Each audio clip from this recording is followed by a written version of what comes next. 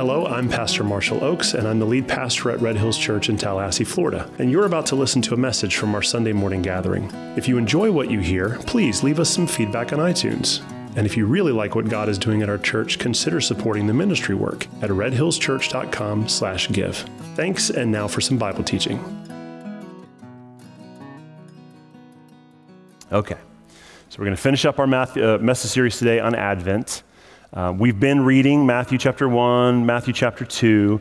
We got just about halfway through Matthew chapter 2, but this message series, Advent, is centered around this Latin word Advent, which means arrival. And so the purpose of this season is not just to get to Christmas. The purpose of the season is to treat the whole month kind of like a celebration and a preparation, right? So we celebrate during this season by singing and gathering together and sharing some of the traditions that we've had, giving gifts. Those are all ways that we celebrate the first arrival of Jesus. He showed up the first time and brought salvation to the world. He reconciled those who were far away from God back unto the Lord. So that's the purpose of celebration. But we know that there wasn't just one arrival. There's coming a second arrival. He's coming again a second time. That's his second advent. So during the season, we don't just fill our lives with a bunch of celebration. We fill our lives with celebration and also preparation because we don't want to be caught unprepared for when he comes.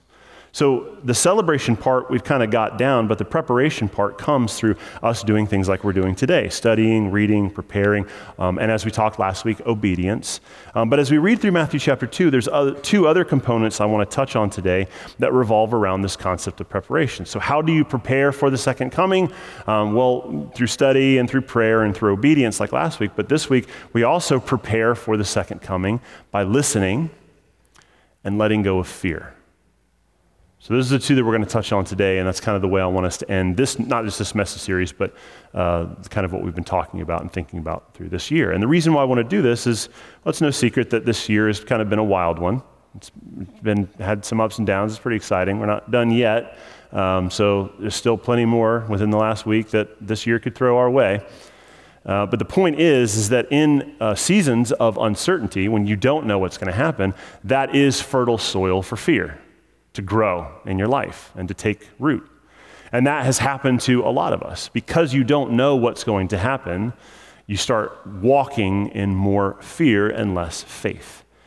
And that's the opposite of what we're supposed to be doing because Jesus is not returning for a bride, his church, that's full of fear. He's returning for a bride that's full of faith.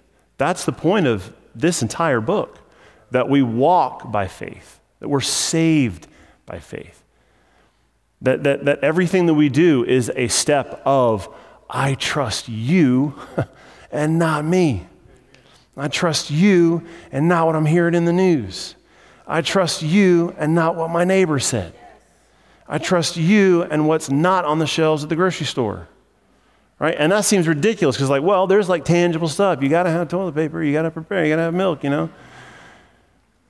I get that. That's not what I'm talking about. What I'm talking about is not making decisions rooted in, I have to do this because I'm afraid of what will happen if I don't. That's just not what we do. We're people of faith. We're not people of fear. We don't say, I got to do this because if I don't, I'm afraid of this thing happening. And that stuff just kind of bubbles to the surface without you realizing it. It's like kind of thorns in your yard. Kind of the part of your yard, you live in neighborhoods and you have no idea what I'm talking about, but if you live out in some property and there's a part of the yard, you get lazy and you don't want to cut and it starts growing up and pretty soon you walk through there and there's just kind of it's not just grass anymore, there's thorn bushes and they get caught all over the stuff. That's the kind of stuff that grows on the part of your heart when you just choose to not acknowledge it.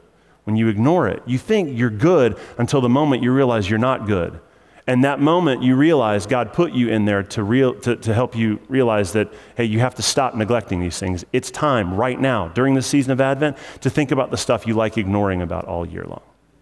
So that's what this is about. This preparation is a preparation to start getting serious about listening to God and also letting go of fear. So, before we start reading chapter 2, I have just a small side note. Last week we read the Christmas story and we kind of read about the wise men seeing the Christmas star from far away, and it led them to Herod and then ultimately to Bethlehem. And we talked about what that star might have been. And one of the possibilities, it's a pretty popular possibility, is that the Christmas star was actually a phenomenon where these celestial objects in the sky, Jupiter and Saturn, they aligned in such a way where they were sitting right on top of each other in the sky, and it gave the illusion that they were the brightest star in the sky. And what happened was, kind of because of the orbit of these planets, it has a way of kind of going up and going down and creating this illusion on the horizon that is kind of like pointing, hey, guys, Bethlehem, right here. This is where you need to go. And so a lot of historians, smart guys, they think that this is probably what it was. And I'm bringing this up because that celestial event is happening again tomorrow night. You may have read this in the news, but tomorrow night, Saturn and Jupiter are going to align dead on top of each other and become the brightest looking star in the sky. It's going to happen tomorrow night, the 21st, right after the sunset. It's going to be probably in like the southwest by southwest part of the sky. So if you were here up at the community center, it's like right over there, because we were here for a rehearsal dinner on Friday night, and they were pretty close, and we saw them up in the sky. But the reason why this isn't important is because the last time this happened was in 1246. So this hasn't happened in 800 years. So, anybody with a telescope, they're pretty excited about this, because the last time this happened, most people didn't have telescopes. So this is an exciting event, and if the clouds are right, definitely take your kids outside, just go to look at it, because this is the kind of thing that only happens every 800 years. You don't want to miss this, right? So that's my side note. Make sure you check that out. It's exciting. It's definitely a once-in-a-lifetime opportunity. So let's go into Matthew chapter 2, verse 12, and let's pick up the story. And rather than reading and then stopping and talking and then reading some more, I'm going to go ahead and finish chapter 2. So I'm going to pick up in 2:12, and then I'm going to read through the end to 23. And I really only want to talk about two things. We're going to look at the way that God spoke through dreams, and we're going to look at the way that God fulfilled prophecy through the life of Jesus, even as a child, and how those two things kind of help us understand the importance of preparation through listening and also preparation through letting go of fear. So Matthew chapter 2, verse 12. It says, being warned in a dream not to return to Herod, they, which was the wise men, departed to their own country by another way. Now we read that last week, but I want to read it again because of how they knew not to return to Herod. So God warned them in a dream, don't return to Herod. So they departed their own way back to their country by another way. Verse 13, now when they had departed, behold, an angel of the Lord appeared to Joseph in a dream and said, rise, take the child and his mother and flee to Egypt and remain there until I tell you. For Herod is about to search for the child to destroy him. And he rose and took the child and his mother by night and departed to Egypt. So he did it that night. God said something, and he obeyed immediately. And he remained there until the death of Herod, and this was to fulfill what the Lord had spoken by the prophet, out of Egypt I called my son. Verse 16, then Herod, when he saw that he had been tricked by the wise men, became furious.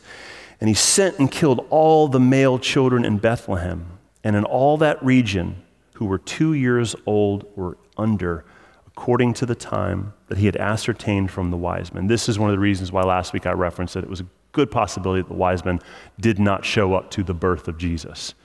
Because when Herod is making this execution order, he's basing it off of the time frame of when the star appeared, and he's kind of working backwards and kind of hedging his bets probably. So it may have been as much as 2 years later when they showed up.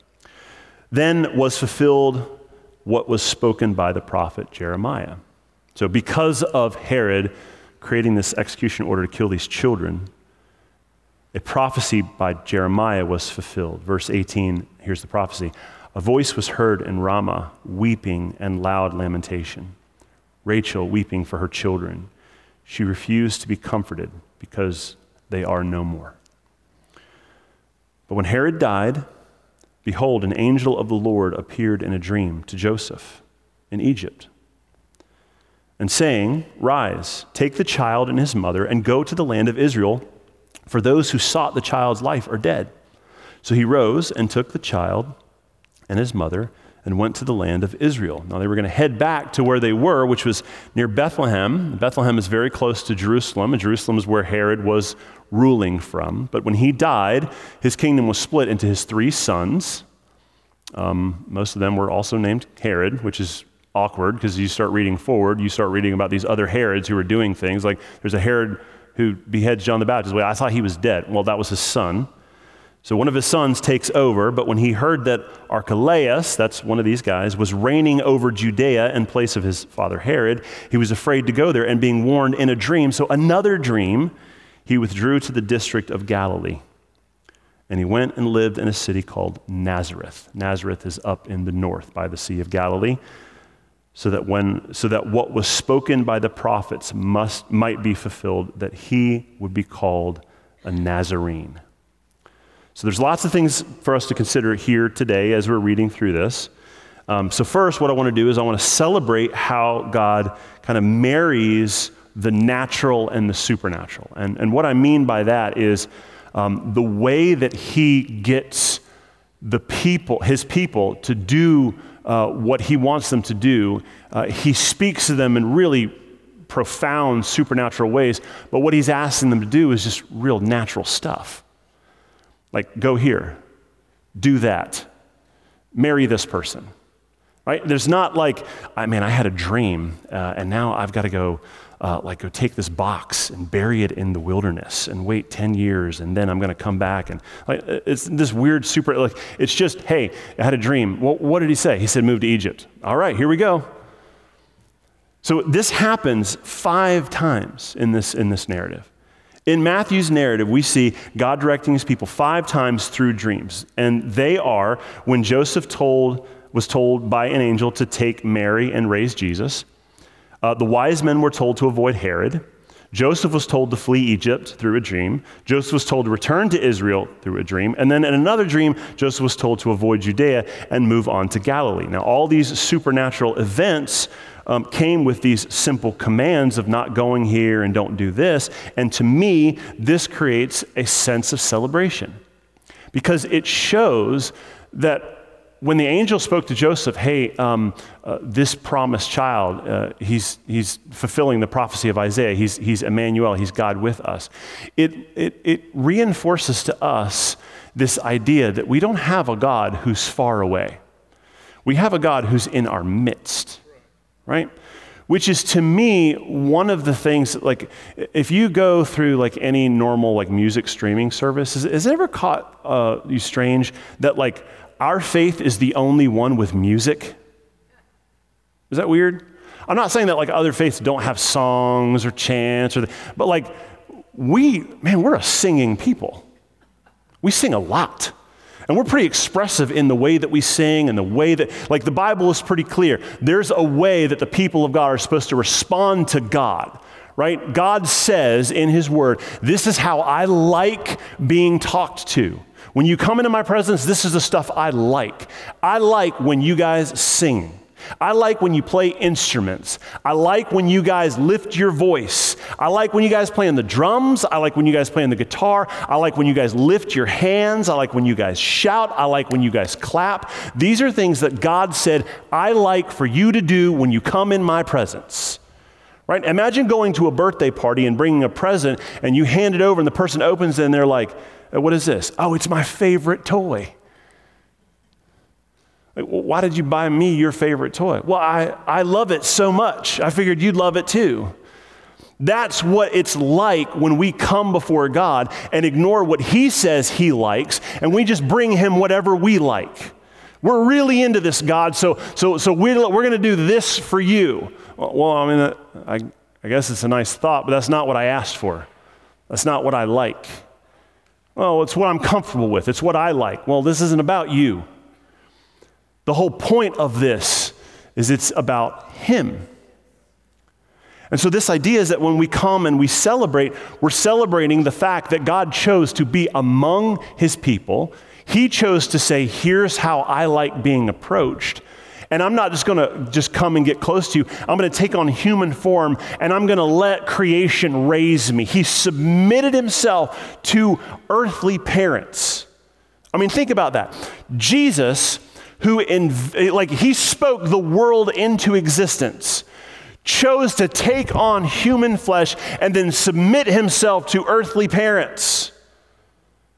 He chose to say, I'll do what you tell me to do because it's important to obey my parents. Well, Jesus, you kind of invented the concept of parents. You came up with the idea of parents. Yeah, but I'm going to submit myself to it because it's the only way to be able to reconcile my people back unto me. And so when we see this is cause for celebration because God chooses to speak.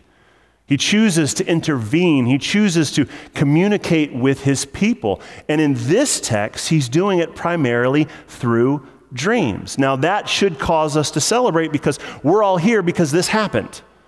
We all have faith in God because this is a reality. This is a thing that happened.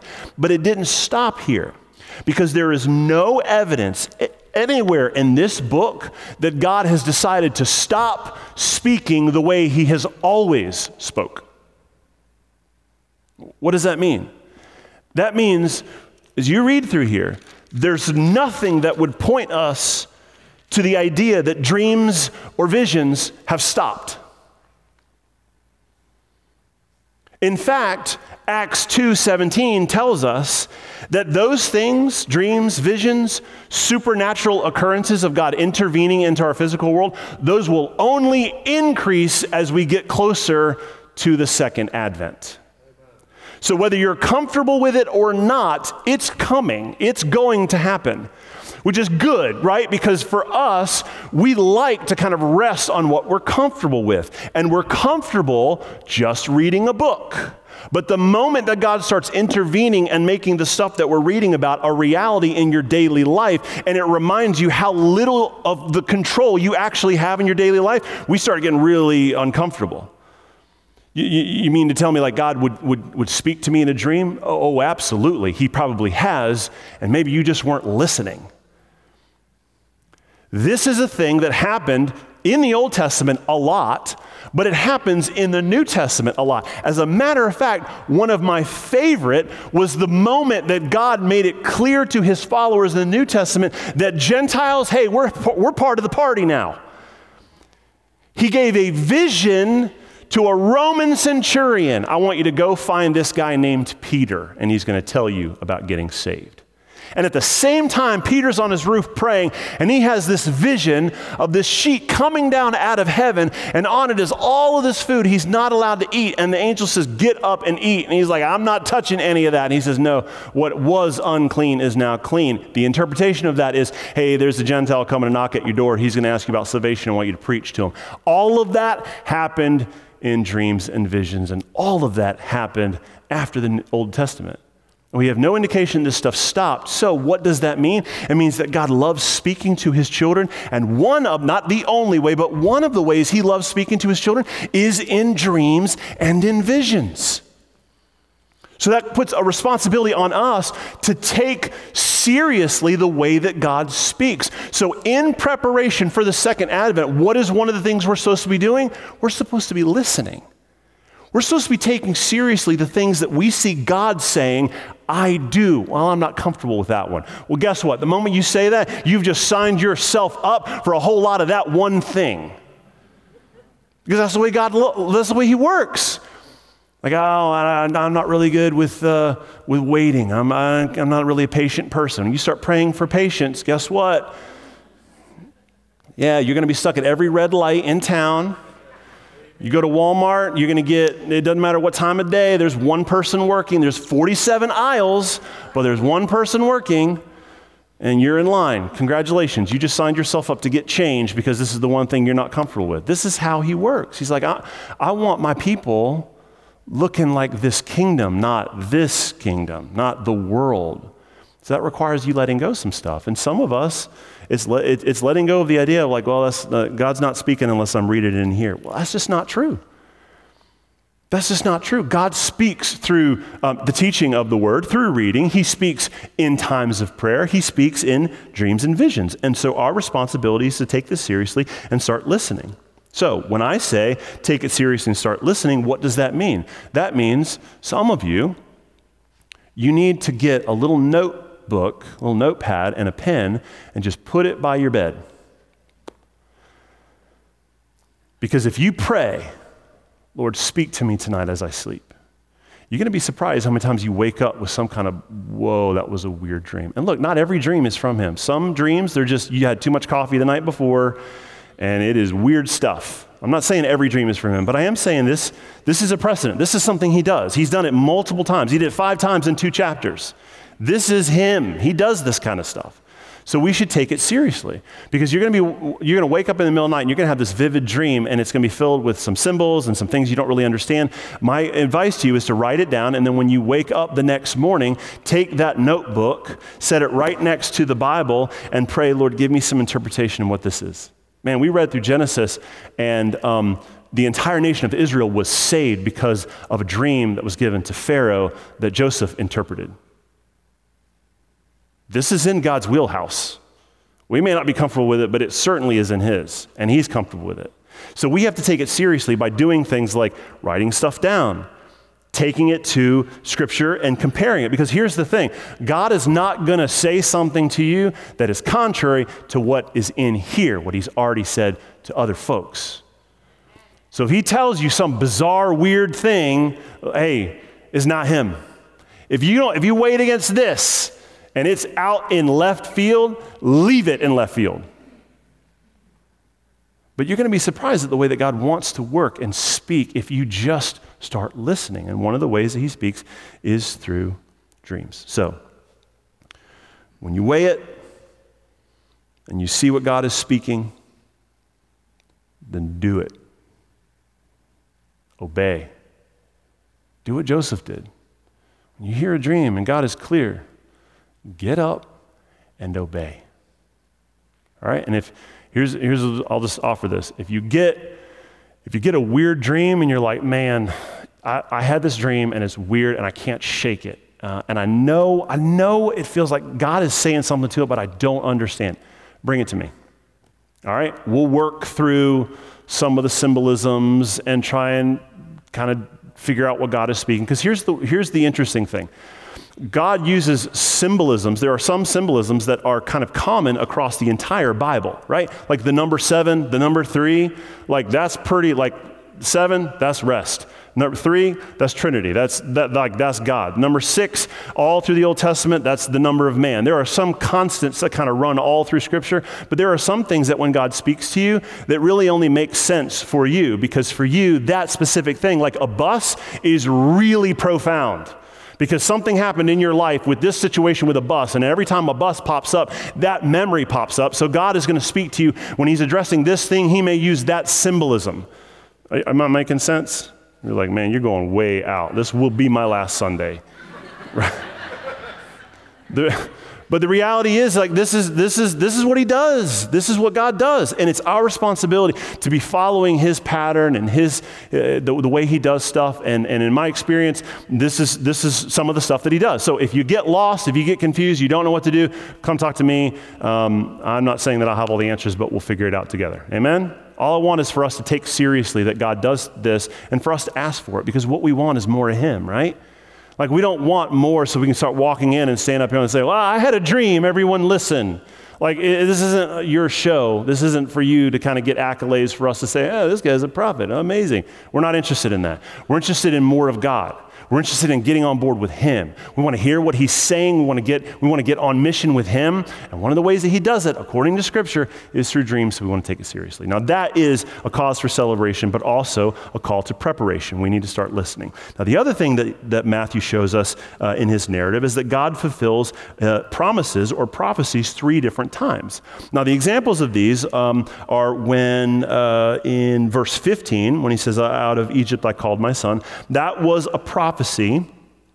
When the family fled to Egypt, when they ultimately left Egypt and came out and returned back to Israel, Matthew is telling us that was the fulfillment of the prophecy of Hosea 11:1, when he said, "Out of Egypt I call my son." And it happens again in verse 18, where Herod executed the children to eliminate Jesus. Matthew is telling us that's fulfilling the prophecy of Jeremiah 31:15. And then there's this other one towards the end of 23, when they moved to Nazareth. We're told that Jesus being raised in Nazareth was fulfillment of the prophets, not just one, but them collectively, the prophets saying that Jesus would be called a Nazarene. Now, these fulfilled prophecies are cause enough for celebration. God said this stuff would happen 500 years before it happened, and then it happened. Praise God. That's pretty amazing. God has the ability to know what's coming in the future, and he tells us that it's going to happen so we can get ready. That's excitement enough. But there's another component of this that's even more exciting and cause even more celebration, and that is the way that prophecy works. Prophecy is both foretelling and forthtelling. Now, what I mean by that is, in the Old Testament, when a prophet would speak, there was a component of predicting the future, the foretelling. This is a thing that's going to happen in the future. Okay? But there was also a component of the prophecy that was forthtelling. This is a making of, what I'm saying is I'm making it public, and it is related or connected to something that is happening specifically right now. So when a prophet would speak, he would speak in a way that would impact Israel at the time right then, but whatever the prophecy was that impacted them was really only just like a big billboard sign pointing to something even greater down the road. So you had these components within prophecy of the former and the latter. Are you following me? If not, you can go back and listen to it later. So within prophecy, so when an Old Testament prophet, in 700 BC would make a prophecy, he'd be speaking about something that was taking place in Israel, but what was taking place in Israel was really only a shadow of something greater in the light of Jesus 700 years down the road. So the prophecy wasn't just about predicting the future, it was about here and now, and how the here points to the next, the latter, and how the latter actually sheds light on the former. Let me give you an example of what we're talking about. In Hosea 11:1, when he says, "Out of Egypt I called my son," that was a prophecy about God bringing Israel out of Egypt. Okay? Remember the story of Exodus? Moses leads them out. When Hosea is speaking that, he's the forthtelling is the specific component of, hey, this is a thing that God did. We all remember when God brought Israel out of Egypt, brought my son out. Like, we all remember that? Yeah, but when he did that, that was a tremendous thing, but we kind of all missed the fact that when he did that, that was really only just a whisper or in a kind of a shadow of the ultimate, better Moses, whose name is Jesus, who's not just leading Israel out of bondage, he's leading the entire world out of the bondage of sin. So the component being, when Hosea is saying this, he's referring to Egypt, or Israel coming out of Egypt, but he's also tying in this component. You guys all know, are we all familiar as the people of God? We're familiar with how God freed Israel. Okay, you get that concept. Now take that and apply it on the worldwide scale, and that's what Jesus is going to be doing. And that's what Matthew is saying. For his Jewish audience in this book, he's saying, hey, all that stuff you guys read about, that God did through our nation, we're starting to understand that he didn't just do it for our nation. He did it to kind of build his resume of what he was going to do when the ultimate job showed up and Jesus was born. You following? So he doesn't stop there. He gives us two more. Hosea 11:1 was that example. The former pointed to the latter, but when the latter shows up, when Jesus is here, it actually clarifies the former. Oh, now I get it. So this thing that he did in Israel, like, it wasn't just for us. But I don't understand that until the latter has come and now Jesus has showed up. And this is why Matthew is saying, hey, you remember that prophet when the prophet said, "Out of Egypt I called my son"? Oh, now I understand this. This is the way that he's working. And he does it again in verse 18. So in verse 18, it is Jeremiah 31:15. The prophecy is about weeping and loss. And he says, a voice was heard in Ramah, weeping and loud lamentation. Rachel weeping for her children. She refused to be comforted because they are no more. Now the former loss, the voice heard in Ramah, you guys and I've kind of run through this numerous times, but kind of through the history of Israel, after they were freed out of bondage from Egypt, they went into the promised land under Joshua, and they kind of settled, and everything's good, and everybody's got land, but as you do, you kind of start ignoring God, you get settled, you get comfortable, and then you stop doing what you're supposed to do, and you fall into sin, and then there's this period in Israel where the judges were raised up. They weren't kings, they were military leaders, and they were executing judgment when the people would fall away from God, and there was that period, and then you got this king who rises up, and it's Saul, and then there's David, and there's Solomon, and eventually the kingdom splits after Solomon dies. You've got northern kingdom and southern kingdom. The northern kingdom refuses to have the righteousness to God, and so God's like, you know what? You're done. So he raises up Assyria to wipe them out. I'm giving you like 700 years of Israel history right here, in like 2 minutes. So all you're left was the southern part of Israel, which was called Judah. And this is when a lot of the prophets are prophesying. And they're refusing to be obedient to God. And so what God says is, okay, I'm going to raise up a nation to take you into bondage. And this guy named Nebuchadnezzar, now y'all catching up, comes in from Babylon, and he gathers all the people of Israel, and he puts them in shackles and chains, and guess where he did that? Ramah. He gathered everybody in the city of Ramah, he bound them up, and he started the march to Babylon. And so Jeremiah is saying this, the foretelling, the making public, the this is happening right now component, is that this voice was heard in Ramah of weeping and loud lamentation because Rachel was weeping for her children. Rachel was considered kind of like the mother of Israel because that was the wife that was really cherished by her husband. She didn't have most of the children, but she was the one that Joseph loved the most, or that Jacob loved the most. So Rachel was weeping for her children. Why is she weeping? Because they've lost their home. They're essentially as good as dead. They've been shackled. They're being marched off into Babylon as slaves. And Jeremiah is saying, I'm seeing this picture of a mother who would weep for her children because there is loss. But that moment, that is just a small shadow of what happened when Jesus showed up. And actual children were being murdered because the king is here now. And the rulers of this earth don't want to fight for power, and they're convinced that the best way to get rid of the kingdom of God is to just kill as many as they possibly can. So the component being, this is a thing that happened, but it's really just pointing to the even greater thing that's going to happen when Jesus shows up. And when he shows up, you're going to look at what's happening when he shows up, and you're going to look back and you're going to say, oh, that makes so much more sense.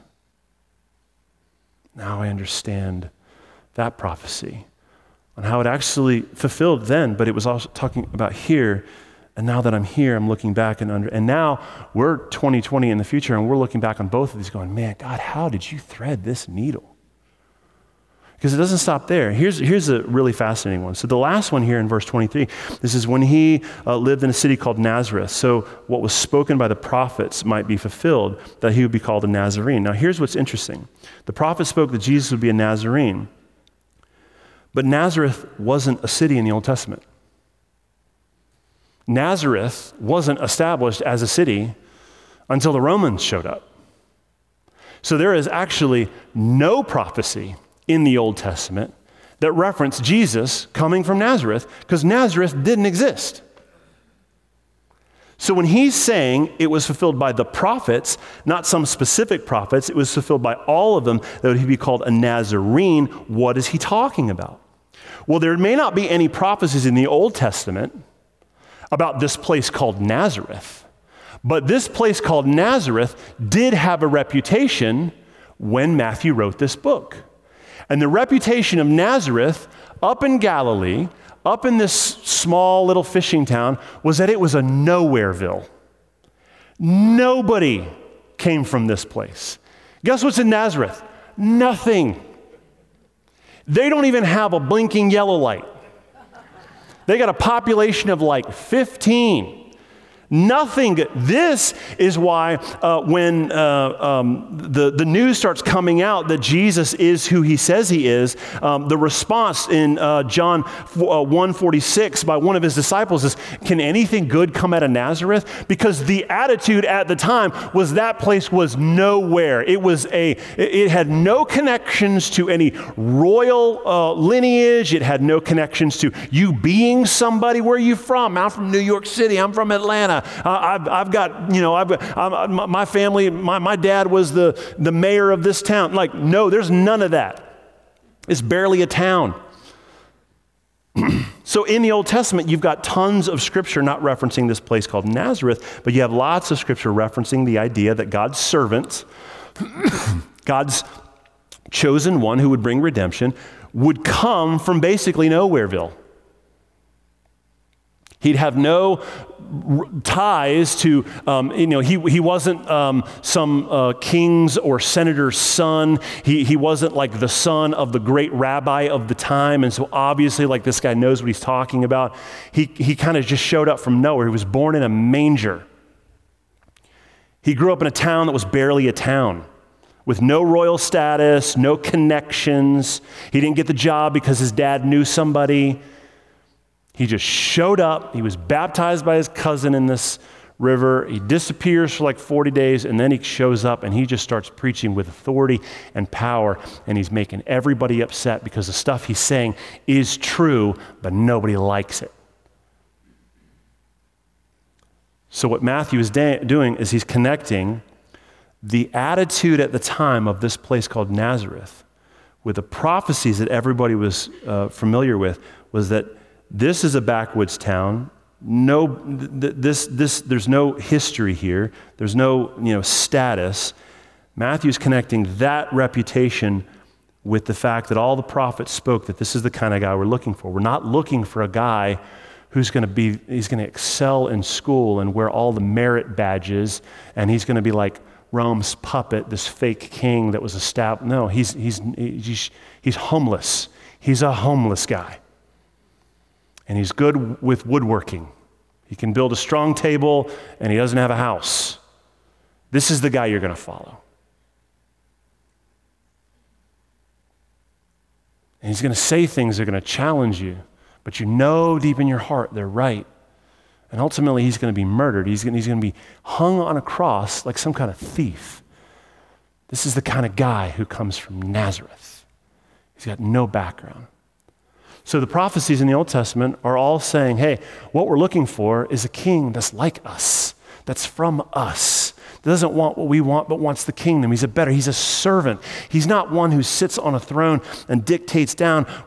God's man, God's servant, God's son is the kind who gets down and he's going to wash the feet of his people. That's what we're looking for. And so when he finally shows up, it's like, oh, that's what they were talking about. I read it and I kind of understood it, but when I see it, I'm like, oh, that's what it means. It's pointing to this, but it's also bringing light back here. Now, that was a lot of examination about prophecy. What was the point of all that? Why did I spend all that time explaining to you about the different components of the former and the latter and foretelling and forthtelling? Well, it's important for you to understand as you're reading the scripture, especially when we get into Isaiah.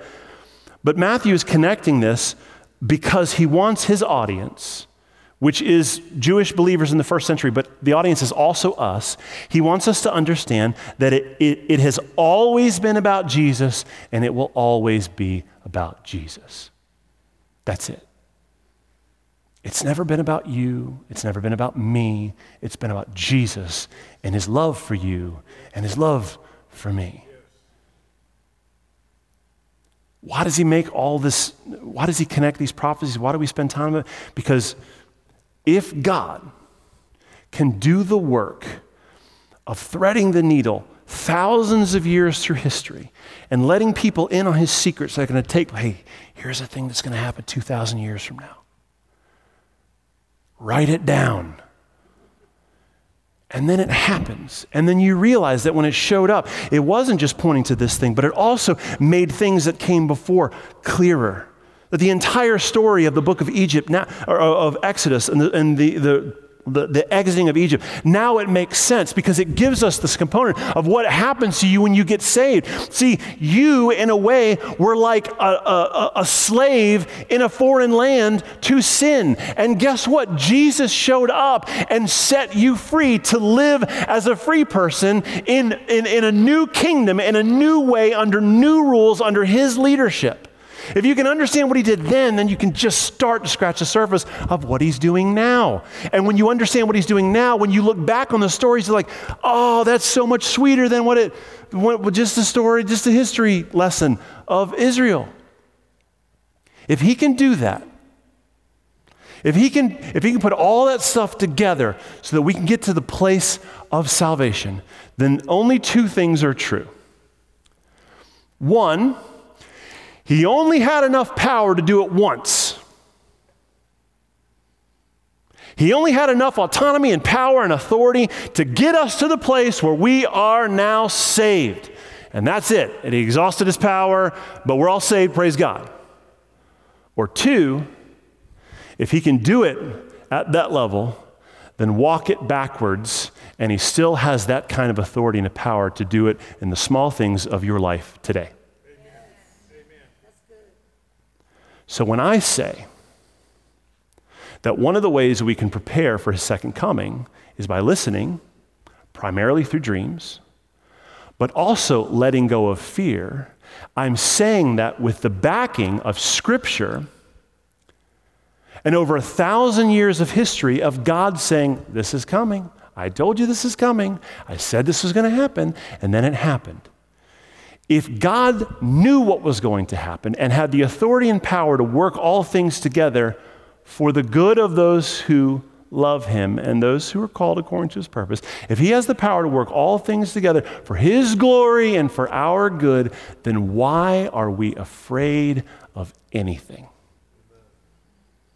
Now, this is important because in our day and age, the enemy has used outside influences to put us, the people of God, against each other. They have set us at war against each other, and they've used really clever tactics to kind of draw lines in the sand on things that really don't matter, right?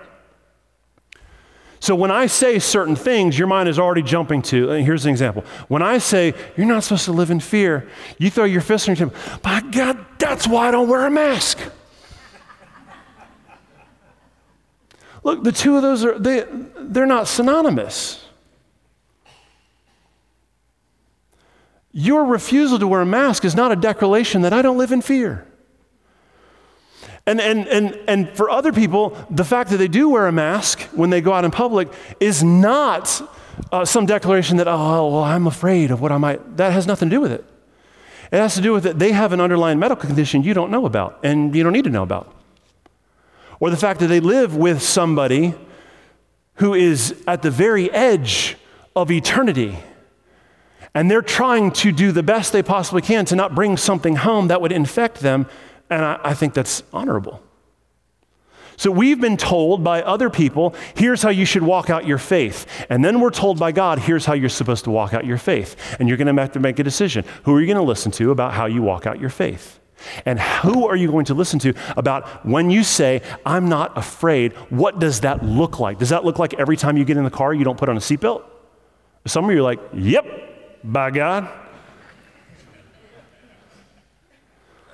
Look, I am a person who walks by faith. I love Jesus, man, and I love trusting him. There are some things I'm still working on letting go, but man, I'm walking in more faith now than I ever have. I've told a few folks around here that the season I'm in right now as a pastor has been the greatest season I've ever been in. COVID's been wild and all the stuff that's happened, but for me, it's gotten me to a place that I've never been in ministry, and I've been doing this for like almost 20 years. I feel, and I've explained this to a couple people. I had lunch with Jonathan the other week, and I was talking about this over lunch. I said, I feel like for most of my ministry career, as the pastor, my responsibility is to sit there and to drive the bus, right? and I'm stopping when we're supposed to stop, and I'm watching out for things jumping out in the road. And my job is to get the thing to where God wants it. But things have changed over the last 8 months or so. I've finally learned what it feels like as a pastor to get out of the driver's seat and to sit in the seat directly behind the driver's seat and to just let Jesus drive. And I'll be honest with you, it's been the best 8 months of ministry that I've ever experienced. Because I'm not driving, and I'm not worried about where we're headed or where we're turning. When I need to know, he'll let me know. And I pray regularly. And if he hasn't let me in on something, that's okay. He will when it's time. And we pull up to a bus stop, and he opens the door and he says, hey, I want you to get off here and go talk to this person and invite this person and pray for this person. I want you to get back on because there's places to go. All right. And I get off and get back on. All right, Lord, let's go. That's what it feels like to be a pastor right now in 2020. And I tell you, living with faith, for me, that's what living with faith and refusing to live with fear looks like. But for you, most of you, you're not pastors, so it's going to look different from you. But my encouragement for you is when you look at this, he has a long history of speaking to his people through dreams, so take that seriously. Listen to him when he speaks. And he also has a long history of telling his people, stop being afraid. When you go and you see the first time the angel appeared to Joseph in a dream, what was the first thing the angel said? It wasn't, hey, guess what? Your wife's pregnant, but it's with Jesus. It's don't be afraid. That's the first thing that the angel told Joseph. Don't be afraid. Don't be afraid. So that's the first thing that the angel told Joseph, and that's the last thing I'm going to tell you this year. Don't be afraid. And that doesn't look like what you think it looks like. It probably looks different. Because the way you're supposed to walk out your faith isn't how the news is telling you you're supposed to walk out your faith.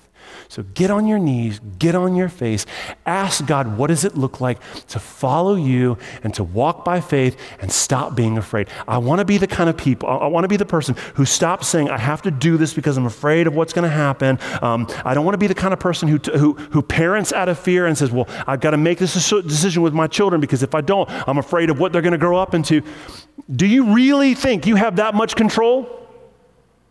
No, you don't.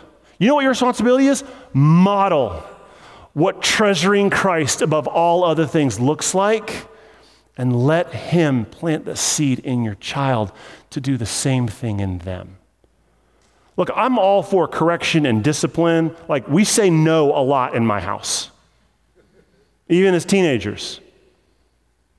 But there comes a time where the no is rooted in some modeling of what we treasure and what we love.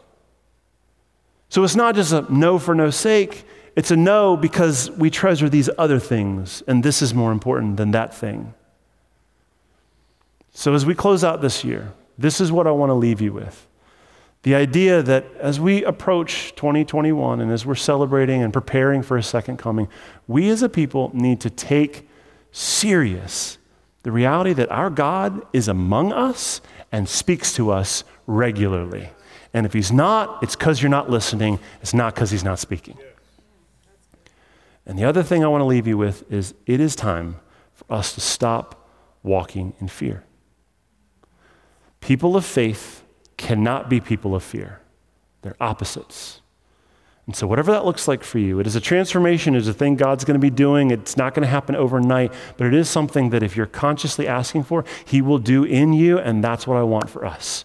I want us to be people who are free from fear, because that is a command that is regularly appearing in the Bible. Let go of fear and don't enter another year making decisions and being rooted and being afraid. Amen?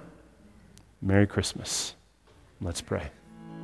Hello again, it's Pastor Marshall, and I just wanted to say thank you for listening to this message. If you want to hear other messages or maybe find out more about our church, you can visit redhillschurch.com. From there, you'll find links to our social media pages, message archive, and ways you can support the ministry work. Thanks again for spending time with us, and God bless.